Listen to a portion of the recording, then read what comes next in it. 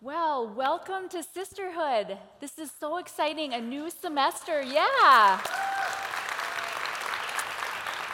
So excited to start off again in the fall, and I know there's going to be new women here all over our campuses. So first of all, I just want to say that Sisterhood is a safe place. It's a place where we want everyone to come and just feel welcomed and loved and accepted. And I want all of us this semester to grow and learn and connect. We're probably going to cry together. We're probably going to laugh together. And I just want to let you know that the best thing to do at Sisterhood is to be vulnerable right away. Just open up. If you're new here, it may be a little intimidating, like, oh, I've never been with these women at this table before. I'm not really sure. I can guarantee you that these women are going to accept you and love you for who you are, because that's what we've taught them to do, and that's what they are supposed to do, okay? This is a safe place, like I said. It's a place where we can come and share our life experiences together, and we can pray for one another, and I just want you to know we're not here to judge you. We're not here to talk behind your back or do any of that, but we are here to speak life to you. We're here to speak hope and faith. And we don't deny our circumstances, but we believe the best is yet to come, right? So that is what we're going to do here at Sisterhood. So just welcome to all the new people joining us this fall. We're so glad that you are here. And in the fall, our Sisterhood curriculum, it mirrors our Sparkle theme for the year. And this year our theme is Clothed with Strength. And so our first lesson today is going to be on clothed with humility. And I know that it kind of sounds weird, like strength and humility, they almost sound like opposite things, but they're really not. The truth is that they're vitally connected. And if we want to have the strength of God, then humility is a must, because it says in James that God opposes the proud, but gives grace to the humble. So how can you be strong if God opposes you or resists you? It's not possible. Colossians 3:12 says, since God chose you to be the holy people he loves, you must clothe yourselves with tender-hearted mercy, kindness, humility, gentleness, and patience. Now, humility just means freedom from pride or arrogance. And it's a modest estimate of our own worth. In theology, humility consists of a deep sense of our own unworthiness in the sight of God and submission to his divine will. Some other words you might think of are modesty or down-to-earthness. I know, I'm sure we can all think of people that we know that are just super real and authentic, and we're just drawn to them, right? We can't always put a finger on it, but we know someone that has no pretense or arrogance, and we love that. It's compelling. So as we look at what humility is, we also need to look at some of the myths that we have about humility. Humility is not putting yourself down or thinking poorly of yourself. You are God's creation. You're beautiful, amazing, capable, and unique. Now, we're all imperfect, but humility doesn't focus on our imperfections. Humility also isn't accepting any type of abuse. God values you, and he wants you to be whole and strong and protected. And as a church, we are here to support you in any way, and we want to help you get to a safe and healthy place if that's needed. So know that this is a safe place, and we want you to be safe. There is no tolerance for any abuse. Humility is not being invisible. It's not being a doormat or thinking that you don't matter. We are, as God's chosen people, we are leaders that he has called to change the world, and we can do that by being humble. Now, as believers, I think we sometimes shrink back from being thought of as proud or arrogant, right? We don't want that description because we're Christ followers. We don't want to do that. So we can tend to fall back into those myths and think like, well, I need to be invisible, or I need to not be heard. I need to just take what's given to me or accept abuse. And that's not true, because we're actually devaluing what God has placed enormous value on, and that's yourself. He says that we are worth the death of his only son, and sometimes we think we're worthless. He's given us a destiny and a purpose and the strength to do it, but sometimes we think our frailties will never be overcome. So we need to understand what humility really is so that we can walk in a true version of it. So first of all, the first point today is that a woman clothed with humility knows her standing. Before I drive somewhere, if I'm going to a meeting or somewhere downtown that I don't know, I have to get directions. And thankfully, we have GPS now, right? Without it, I was pretty lost. I used to go, I'm sure some of you did. Did you ever go to MapQuest before GPS, right? And you're like, okay, and I'd type in the address, and then it would come up with step-by-step directions, and then I'd print it out. If I didn't have a printer, I'd have to sit down and write each step out, right? Because I am literally directionally challenged. That is one of my weaknesses. And Rob says that whenever we stay in hotels a lot, and whenever we come out, whichever way I turn, he goes the other way because I'm always wrong. I'm like, the elevator's this way. No, that was the hotel we were in last week, you know? So I am completely directionally challenged, and I really need help with that. So before GPS, I used to write down turn by turn. I don't even do like north, south, east, west, none of that. Like turn by the, I need turn right at this street, you know? Turn left now. That's why I love when she talks to me, right, the GPS. Oh, it's the best. So do you have like different accents? I do like an Australian accent, or Rob has an English accent. That's so fun. Anyway, if we want to go somewhere, we have to map out the course. And if my destination is true humility, then we need to map that out as well. And we need to look at Jesus because he was the perfect example of humility. In Philippians 2, 5-8, it says, "You must have the same attitude that Christ Jesus had. Though he was God, he did not think of equality with God as something to cling to. Instead, he gave up his divine privileges. He took the humble position of a slave and was born as a human being. When he appeared in human form, he humbled himself in obedience to God and died a criminal's death on a cross." Now, we already read in Colossians 3:12 that Paul said we must clothe ourselves with humility, and here Paul is telling us that we have to have the same humble attitude that Jesus had as well. And he set the bar very, very high. Paul told us that Jesus, though he was God, he didn't think that equality with God was something that he had to cling to. Jesus knew who he was. He knew he was God. But he chose to come to this earth and to be obedient and die on that cross and become a real human being. He chose to do that. Remember when he washed his disciples' feet? Now, back in the day when the disciples lived, they walked pretty much everywhere, right? Unless they got a donkey ride. But they would walk and they all had sandals.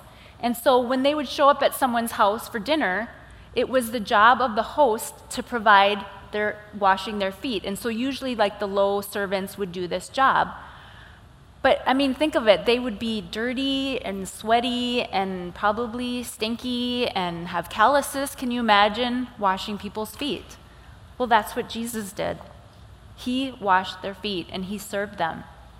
It says in John 13-15, "You call me teacher and Lord, and rightly so, for that is what I am. Now that I, your Lord and teacher, have washed your feet, you also should wash one another's feet.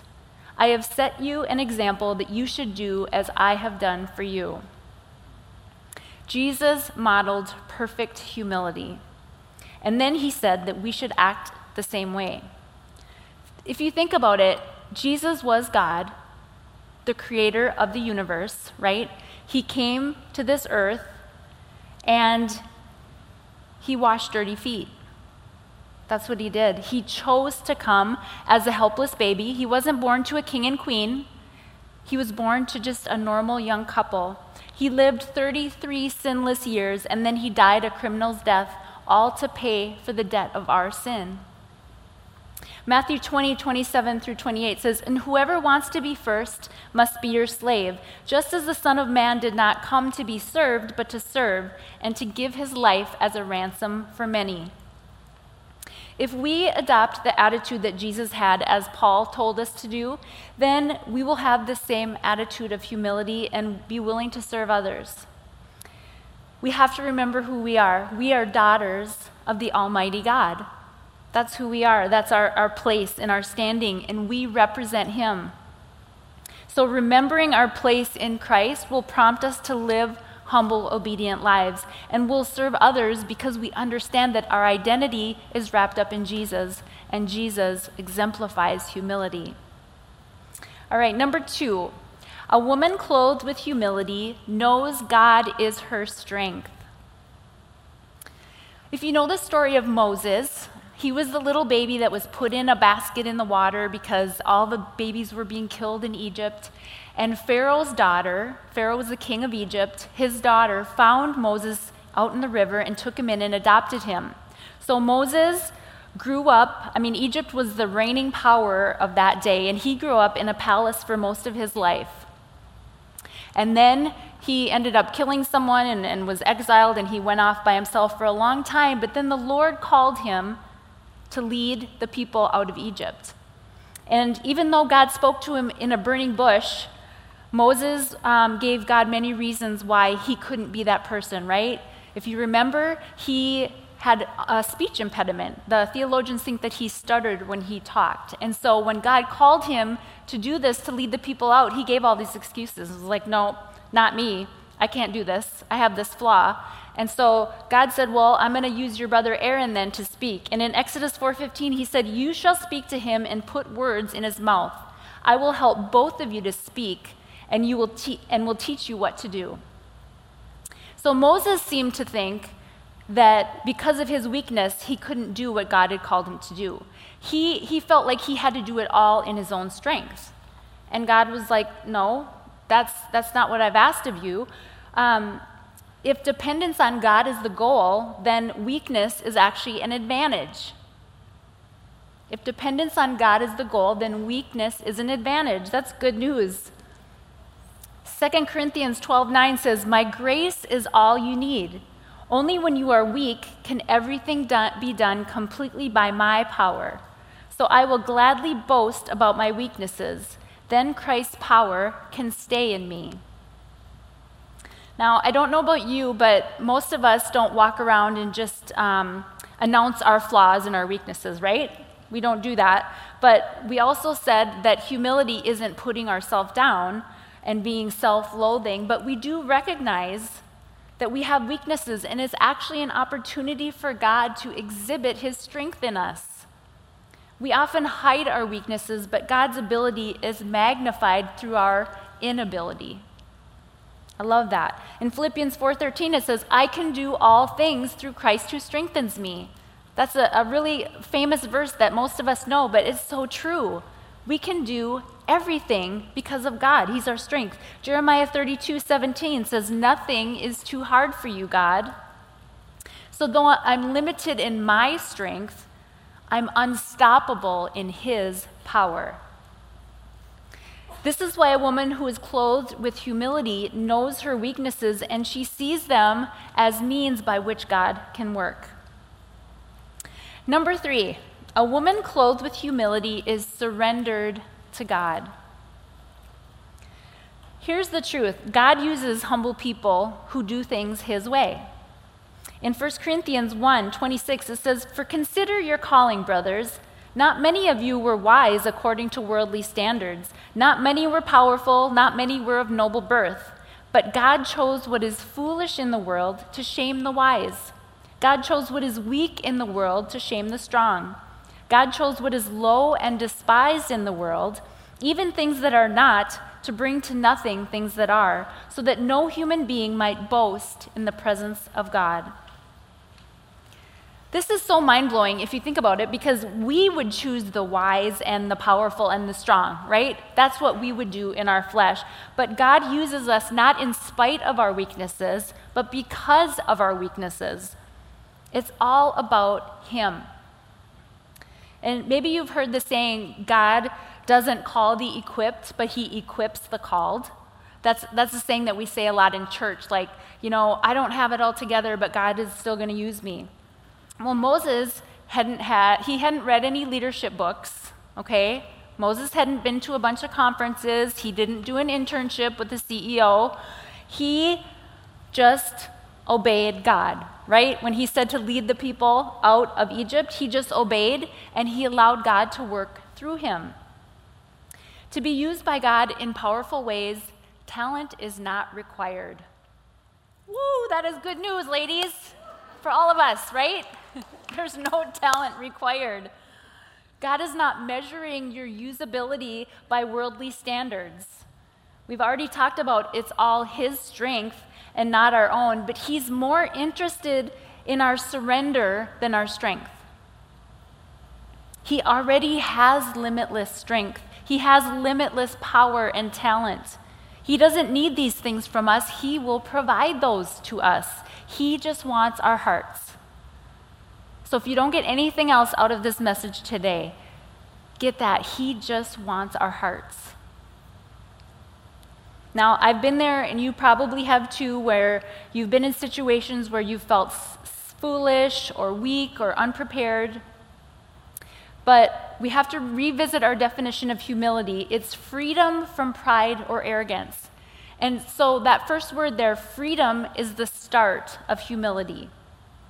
So we have to drop the burden that we all carry of, I've got it, I have to have it all together. I need to have all the answers. I need to be the perfect wife, mother, daughter, employee, church attender, right? We feel like we have to have it all together and be perfect. No, we need to surrender it all to God. We are accepted. We're loved. We're cherished. We're beloved. We're celebrated by God. He doesn't love us for what we've done, but just because we're his children. We don't have anything to prove. And if you're a parent, you know that that's so true. You don't love your kids because of what they do or how they perform or what they do for you. You love them because they're yours. It's the same way with God. He loves us because we're his daughters. So whoever you are and whatever talents you have and whatever your resume looks like, the answer to the question, God, will you work through me, is a resounding yes, if you're willing to surrender your life to him. So that's your part. That's it. If you want to partner with the Lord in this life, then you will need to humbly lay yours down. Lay it down exactly as it is right now. You don't need to clean yourself up. You don't need to be, okay, once I read the Bible through, then I'll surrender, I'll lay my life down. He wants you to hand over the reins to your life right now, just as you are. Then he can use you to have an impact on the world, and you know what? Then he'll get all the glory, which is where it's supposed to go. Because if we rely on our own talents and our own strengths, he doesn't get the glory. We do. Now, when God gave me my assignment of speaking and leading the women of this church, he did not consult me. Unfortunately. He didn't ask to see my Myers-Briggs or my Enneagram, right? No, God, I'm an introvert. No, I don't like to speak in front of people. He didn't ask me any of that. He just called me to speak and lead. And I never would have chosen to do this. And that's why Paul calls it in Acts, when we lay down our will, it's called a living sacrifice. Romans 12:1 says, "Beloved friends, what should be our proper response to God's marvelous mercies? I encourage you to surrender yourselves to God to be his sacred living sacrifices and live in holiness, experiencing all that delights his heart, for this becomes your genuine expression of worship." If you want to worship the Lord, then live your life as a living sacrifice. Humbly surrender it all to him. And number 4, this is the last one. The woman clothed with humility knows her Savior. In Numbers 12:3, it says, "Now Moses was very humble, more humble than any other person on earth." It would be pretty amazing to have your name written in the Bible saying you were the most humble person, right? But what's interesting in this is that Moses wrote Numbers. Do you get that? Moses was the most humble man on the earth. So if I were to stand here today and tell you, I am definitely the most humble person in this room right now, you would think to yourself, wow, you're probably the most arrogant person in this room, right? So if Moses was so humble, why did he write that? Well, he wrote that because the Holy Spirit inspired him to write that, like the whole Bible. The whole Bible was written through the Holy Spirit, through God. And so he wrote that because the Holy Spirit told him to, and I'm sure as he was writing it, he was probably thinking, oh my goodness, this is going to make me look so bad when I write this. But you know what? He didn't care. He didn't care what people were going to think as they read this book. You know why? He didn't care because he loved God so much, and he knew him, and he was close to him. And he spent so much intimate time with the Lord, and his brother and sister Aaron and Miriam, they were kind of upset with Moses, and God heard them in their conversation one day, and they were like, who does Moses think he is? God speaks to us too, not just him. Well, God overheard this conversation, and he was not happy about it. And in Numbers 12, 6-9, it said, and the Lord said to them, now listen to what I say. If there were prophets among you, I, the Lord, would reveal myself in visions. I would speak to them in dreams, but not my servant Moses. Of all my house, he is the one I trust. I speak to him face to face, clearly, and not in riddles. He sees the Lord as he is. So why were you not afraid to criticize my servant Moses? The Lord was very angry with them and departed. It said that Moses saw God as he is. And the result was that he was the most humble man on earth. So what does that say? The more we know God, the more humble we're going to be, right? The more we spend time with him, and the more we see who he really is, and we learn about him in his word, how gracious and loving and wise he is, the more we're going to elevate him in our minds and reduce ourselves, right? John 3:26-30 said, so John's disciples, speaking of John the Baptist, came to him and said, Rabbi, the man you met on the other side of the Jordan River, the one you identified as the Messiah, is also baptizing people, and everybody is going to him instead of coming to us. John replied, no one can receive anything unless God gives it from heaven. You yourselves know how plainly I told you, I am not the Messiah. I am only here to prepare the way for him. It is the bridegroom who marries the bride, and the best man is simply glad to stand with him and hear his vows. Therefore, I am filled with joy at his success. He must become greater and greater, and I must become less and less. So John recognized that Jesus was the Savior, and his response was an attitude of humility. He had the same attitude that we must have, and that is Jesus must become greater and greater, and I must become less and less.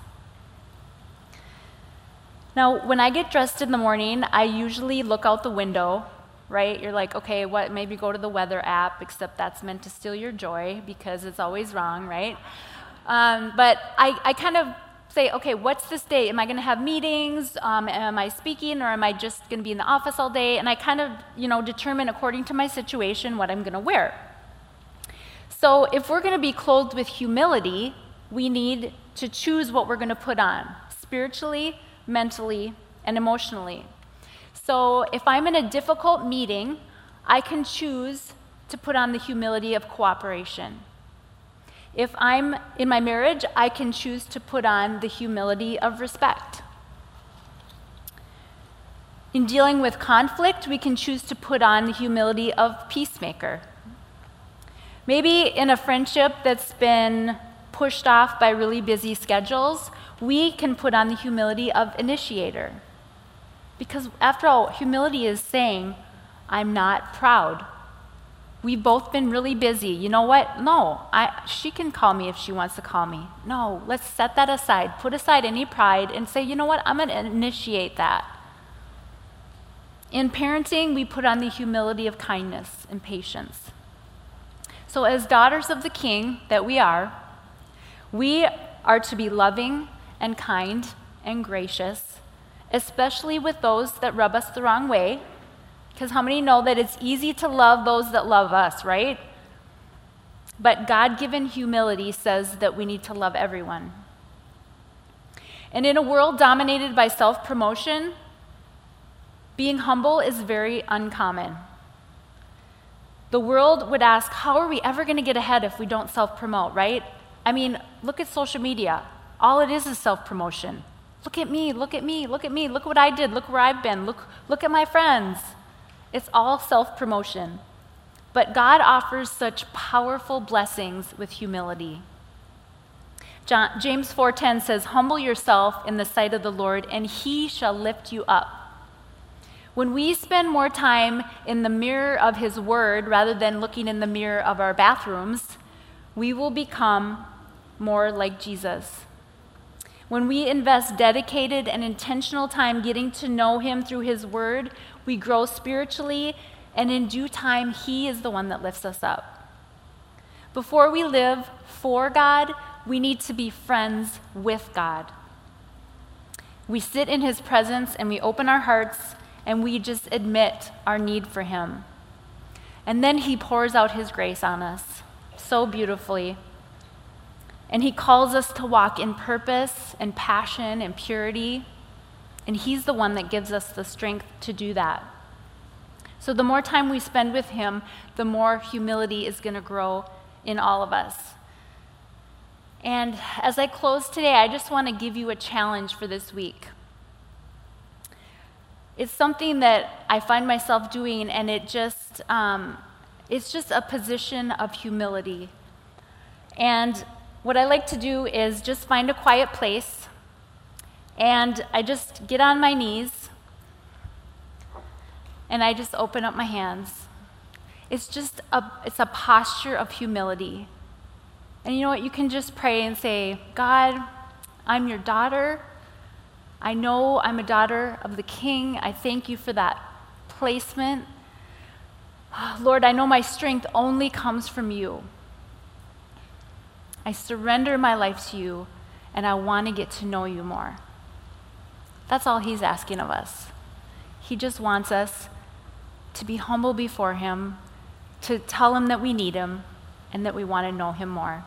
So that's my challenge for you this week, is just to find a quiet spot and to do that. So let me pray for you. Oh, Father, we love you so much.